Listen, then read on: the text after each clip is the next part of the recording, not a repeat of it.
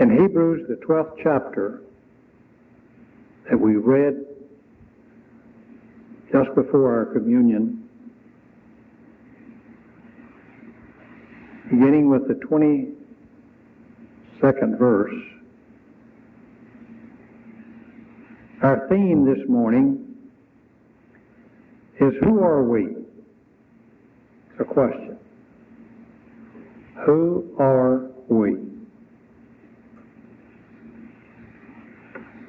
Oftentimes, during the week, I have interviews and conferences with people. Even this week, at least 2 or 3 that I remember distinctly. And they wanted to know if I could help them to identify themselves, who they really were, what their purpose was, and what their destiny would be. People in a confused state of mind often forget who they are, what their purpose is, and where they're going to. The Bible answers the question of who we are, what our purpose is, and where we're going. It has been answered over and over again. In this chapter, in the 22nd verse, the writer has been struggling all through the message to let them know who they were and what their purpose was and where they were going. Even in the 2nd chapter, he says, how shall we escape if we neglect so great salvation? In this climax of the book, he tells them who they are. He tells them to where they have come. And he allows them to see into the great future, the eternity with God and with Christ. Look at the 22nd verse. Ye are come unto Mount Zion. You've come unto the city of the living God.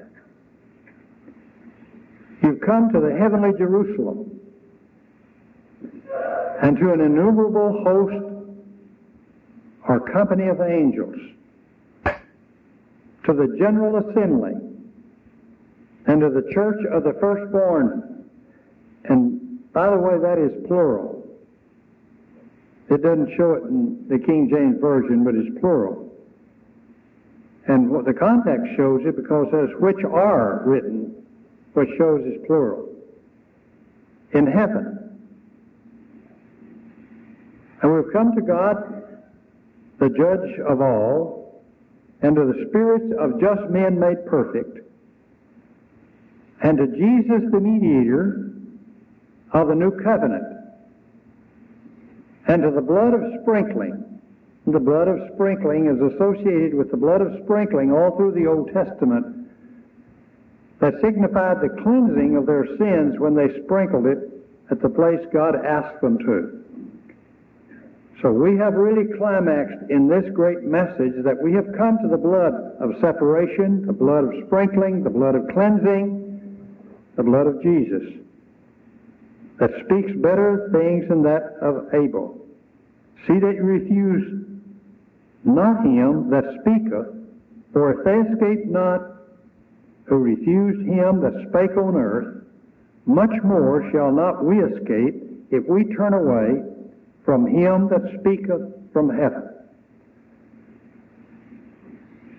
If we, as members of the body of Christ, have come to this message here, and we see that the message in the first century was written to people who had believed in Christ, believed that he was the one whom God spoke through, which is emphasized in this letter, the first chapter, if he's the one that is at the right hand of God, if he is the one that has shed his blood and tasted death for every man, according to the second chapter and verse 9, and he's the one that offers salvation to us, according to chapter 5 and verse 8, he became the author of eternal salvation to all them that obey him, and it is by his blood that we're cleansed.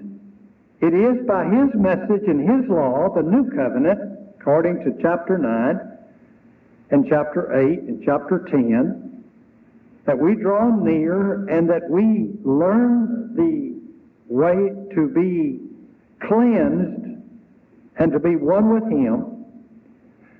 And then we come to this message here, and he says, who are you? Oh, we are worshipers. We're children of God. We're cleansed. We've come to the Jerusalem that has its headquarters not just in the geographical location that we've always gone to, but it's in heaven. We've come to people who have their names written in heaven. We've come to people who've been cleansed by the blood of God, or Christ. We've come to people who are spirits, and we've been made perfect. We've been made perfect. Take your New Testament, please, and turn to 1 Corinthians, the first chapter. 1 Corinthians. And this again answers our question, who are we? We've already defined that. That chapter has let us know. No. But 1 Corinthians, the first chapter, and verse 29, also gives us an insight to who we are. Look at that no flesh should glory in his presence. For of him are ye in Christ Jesus.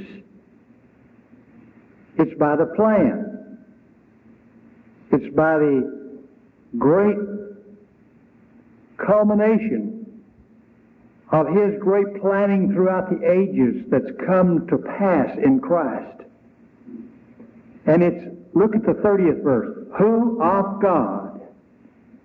Talking of us. Who are we? We're the people who have wisdom. We're the people who have righteousness. We're the people who have sanctification. We're the people who have redemption. Now, not that we boast in and of ourselves, but it's because we're in Christ. Now look at that 30th verse again. We are the wisdom of God. Why? Because we're in Christ. We are the righteousness of God. We're accepted. We have no sins held against us. We've been delivered out of the power of darkness into his great light by the blood of Christ. We're set apart, sanctified. How? Because we're in Christ. Once and for all? Yes. Never to fall? Yes. If your choice continues to center in Christ. If your listening continues to focus in him. That's who we are. We are an innumerable host of angels, perfected. And we become the body of Christ.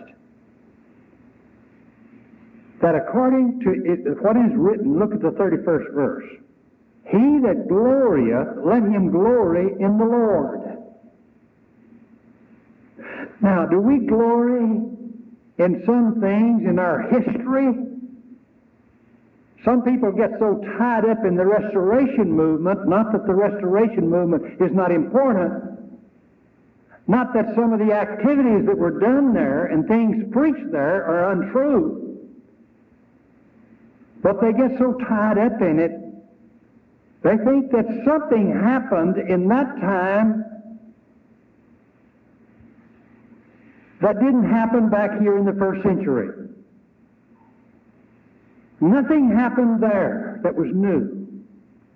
Everything that happened there happened because it was taught of God and came from this book.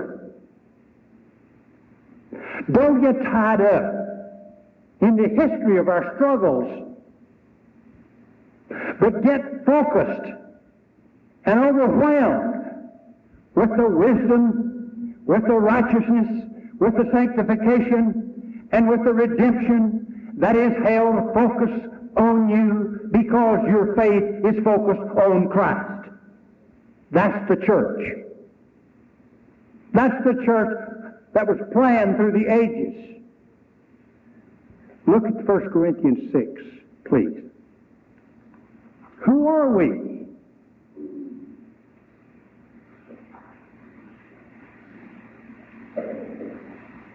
Look at verse 14 in chapter 6. And God hath both raised up the Lord, and will also raise up us by his own power. Know ye not that your bodies are the members of Christ? That's the first century. The church existed then. Who are we? We're members of the body of Christ. How did you get into that?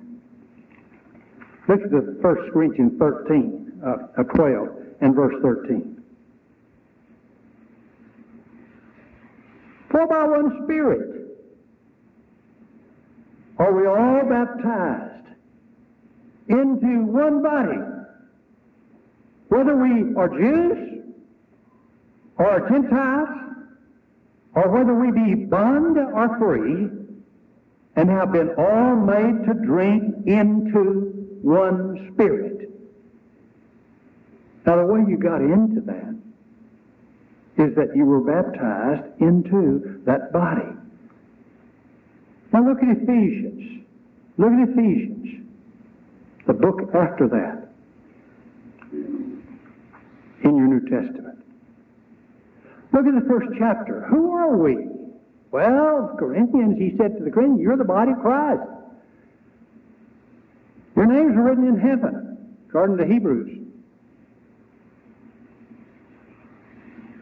Look at the first chapter of Ephesians and the first, 22nd and the 23rd verse. He's put all things under his feet, and he gave him to be the head over all things to the church, which is his body. He's head over all of us. We're his body. We're an innumerable host of angels, of worshipers. We've been washed in his blood. We've come to the New Jerusalem. We've come to the one who said he tasted death for every man. And look at number 23. The church definition is the body. And the body is the church. And according to this same 1 Corinthians 12 and 13, that's the way a person got into the body. He was baptized into it by the direction of the Spirit, the teaching. But that's the way you got into Christ. Galatians 3:26 and 27. We're all the children of God by faith in Christ Jesus. Just as many of us as have been baptized into Christ have put on Christ. That happened in the first century. That wasn't a denomination. That was the body of Christ. That was the spiritual body of Christ. That was the existence of people and believers who believed in Him. And verse 23 says, this is the fullness of Christ. There is no part of Christ outside the body. That's what makes up the body. Who are we?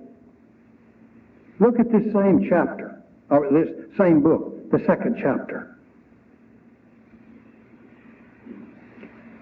We're people who are near. Look at verse 13. We sometimes were far off, but now we're near, and that's by the blood of Christ. He's broken down the middle wall of partition, and he abolished the enmity of the flesh,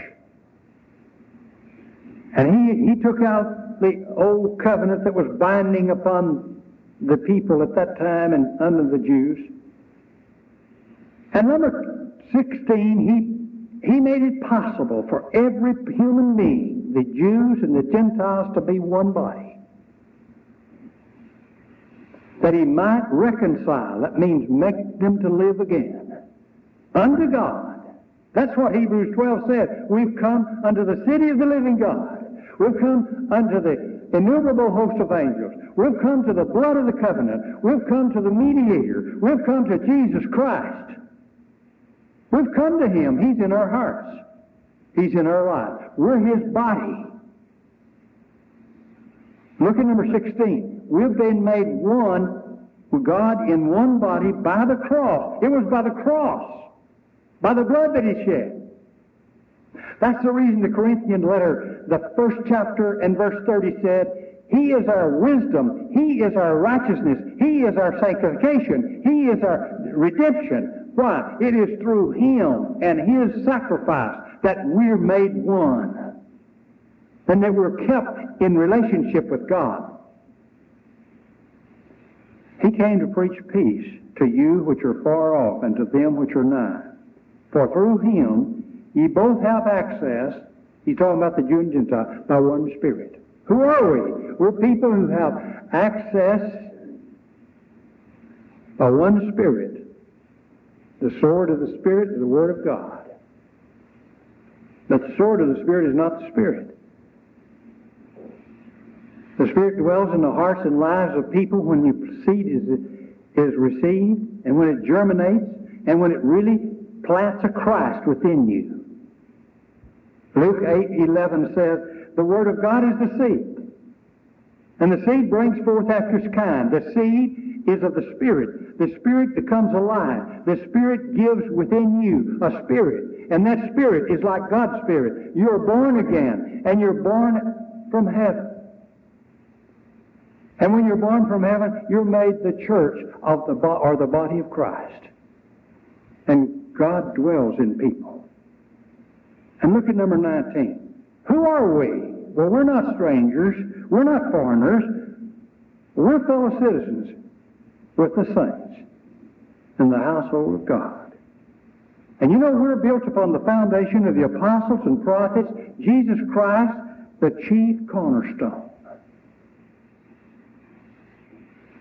And he's alive today, and he knows when we believe in him, and he knows when we believe the prophets and the people who spoke in the Old and the New Covenant. He knows when we accept those words, and he knows when we believe that he's at the right hand of God, and that he's also in our hearts and lives.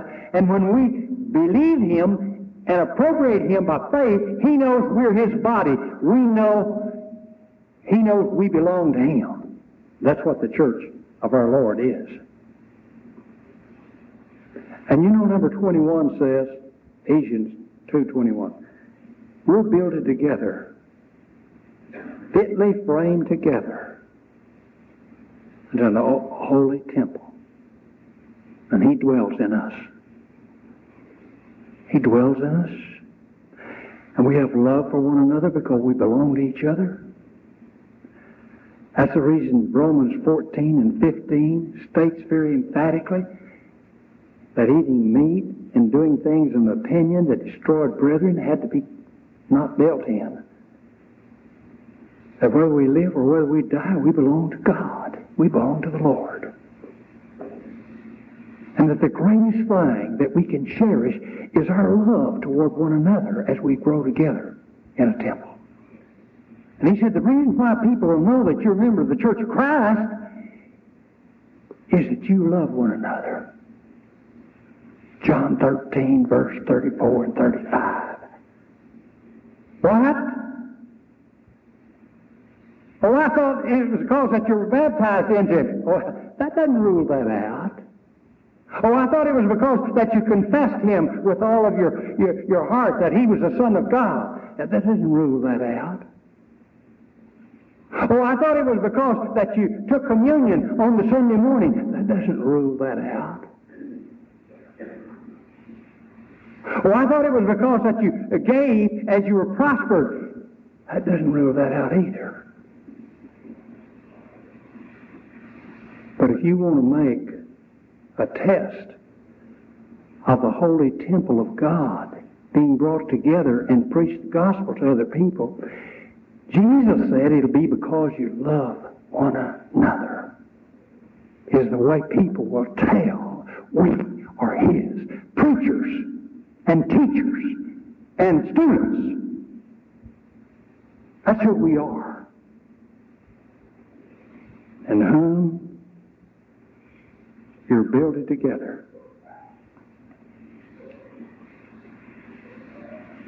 for an habitation of God in the Spirit. Do you feel God's presence? If you do, you feel it by faith, because you know he's there. Do you feel Jesus' kingship? Do you know he's the Lord of your life? Do you know that he has washed you and cleansed you from all sin because you were baptized into his body and he gave you of his Spirit and you were born again? And has your heart throbbed and melted into his because daily you prayed to him that because of his blood and the application upon your heart by faith that you were cleansed from mistakes and things that you did that did not have his approval? And it was because of that you are his wisdom, you're his righteousness, you are his sanctification, and you are his redemption. He's dwelling. He's the habitation. You're his habitation. I want to close with 1 Peter, the 2nd chapter. Who are we? Who are we? Look at number 9 in chapter 2 of 1 Peter. Ye are a chosen generation, and don't you forget it. You are a royal priesthood, and don't you forget it. You can go to God. You go to the high priest. You are an holy nation, and it's not because of what you do. It's not because of the works that you perform. It's not because of the things that you do 1, 2, 3, and you can give yourself credit for it, even though they will do that because you are his righteousness, and because you're his righteousness, you will not act in a betrayal way. You are a holy nation because of the blood of the Lord Jesus that cleansed you, and you believed it, and you live with dignity on the level of righteousness and holiness because that you're cleansed by his blood, and he's looking all of the time. He's in your heart, and he's in your life, and he witnesses when you have those degrading thoughts that you shouldn't have. Who are we? We are a unique people, peculiar people, and we show forth the praises of him. Called us out of darkness into light. Maybe sometime our praise doesn't express it like it should.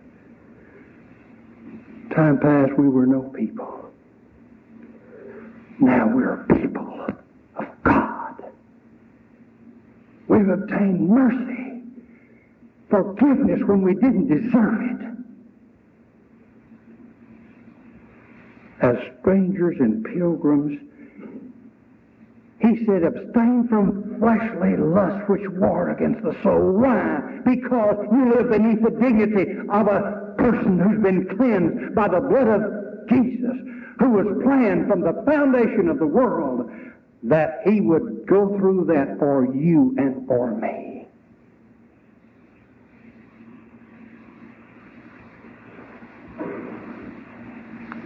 May God help us to know who we are. You know, if you're not a child of God, it is so clearly put out. In the great John 3:16, whosoever believeth in him shall not perish but have everlasting life. It is a great passage, and we all can. But that belief is a belief of obedience. In the 36th verse of that 3rd chapter, it uses belief in a context of obedience. And whosoever believeth is the person who believes, and he's the author of eternal salvation to all them that obey him. Keep obeying him. Why? Because we keep honoring him as king. We keep knowing that he is righteous and that he's holy and that we're part of his body. We're no part of any denomination. We're not a part of a denomination that started with man's thinking. It started back before the world began. That we would have the opportunity and the dignity of living on a plane with God because Christ, who is God, came and recovered us from the Satan. And brethren, that's our mission.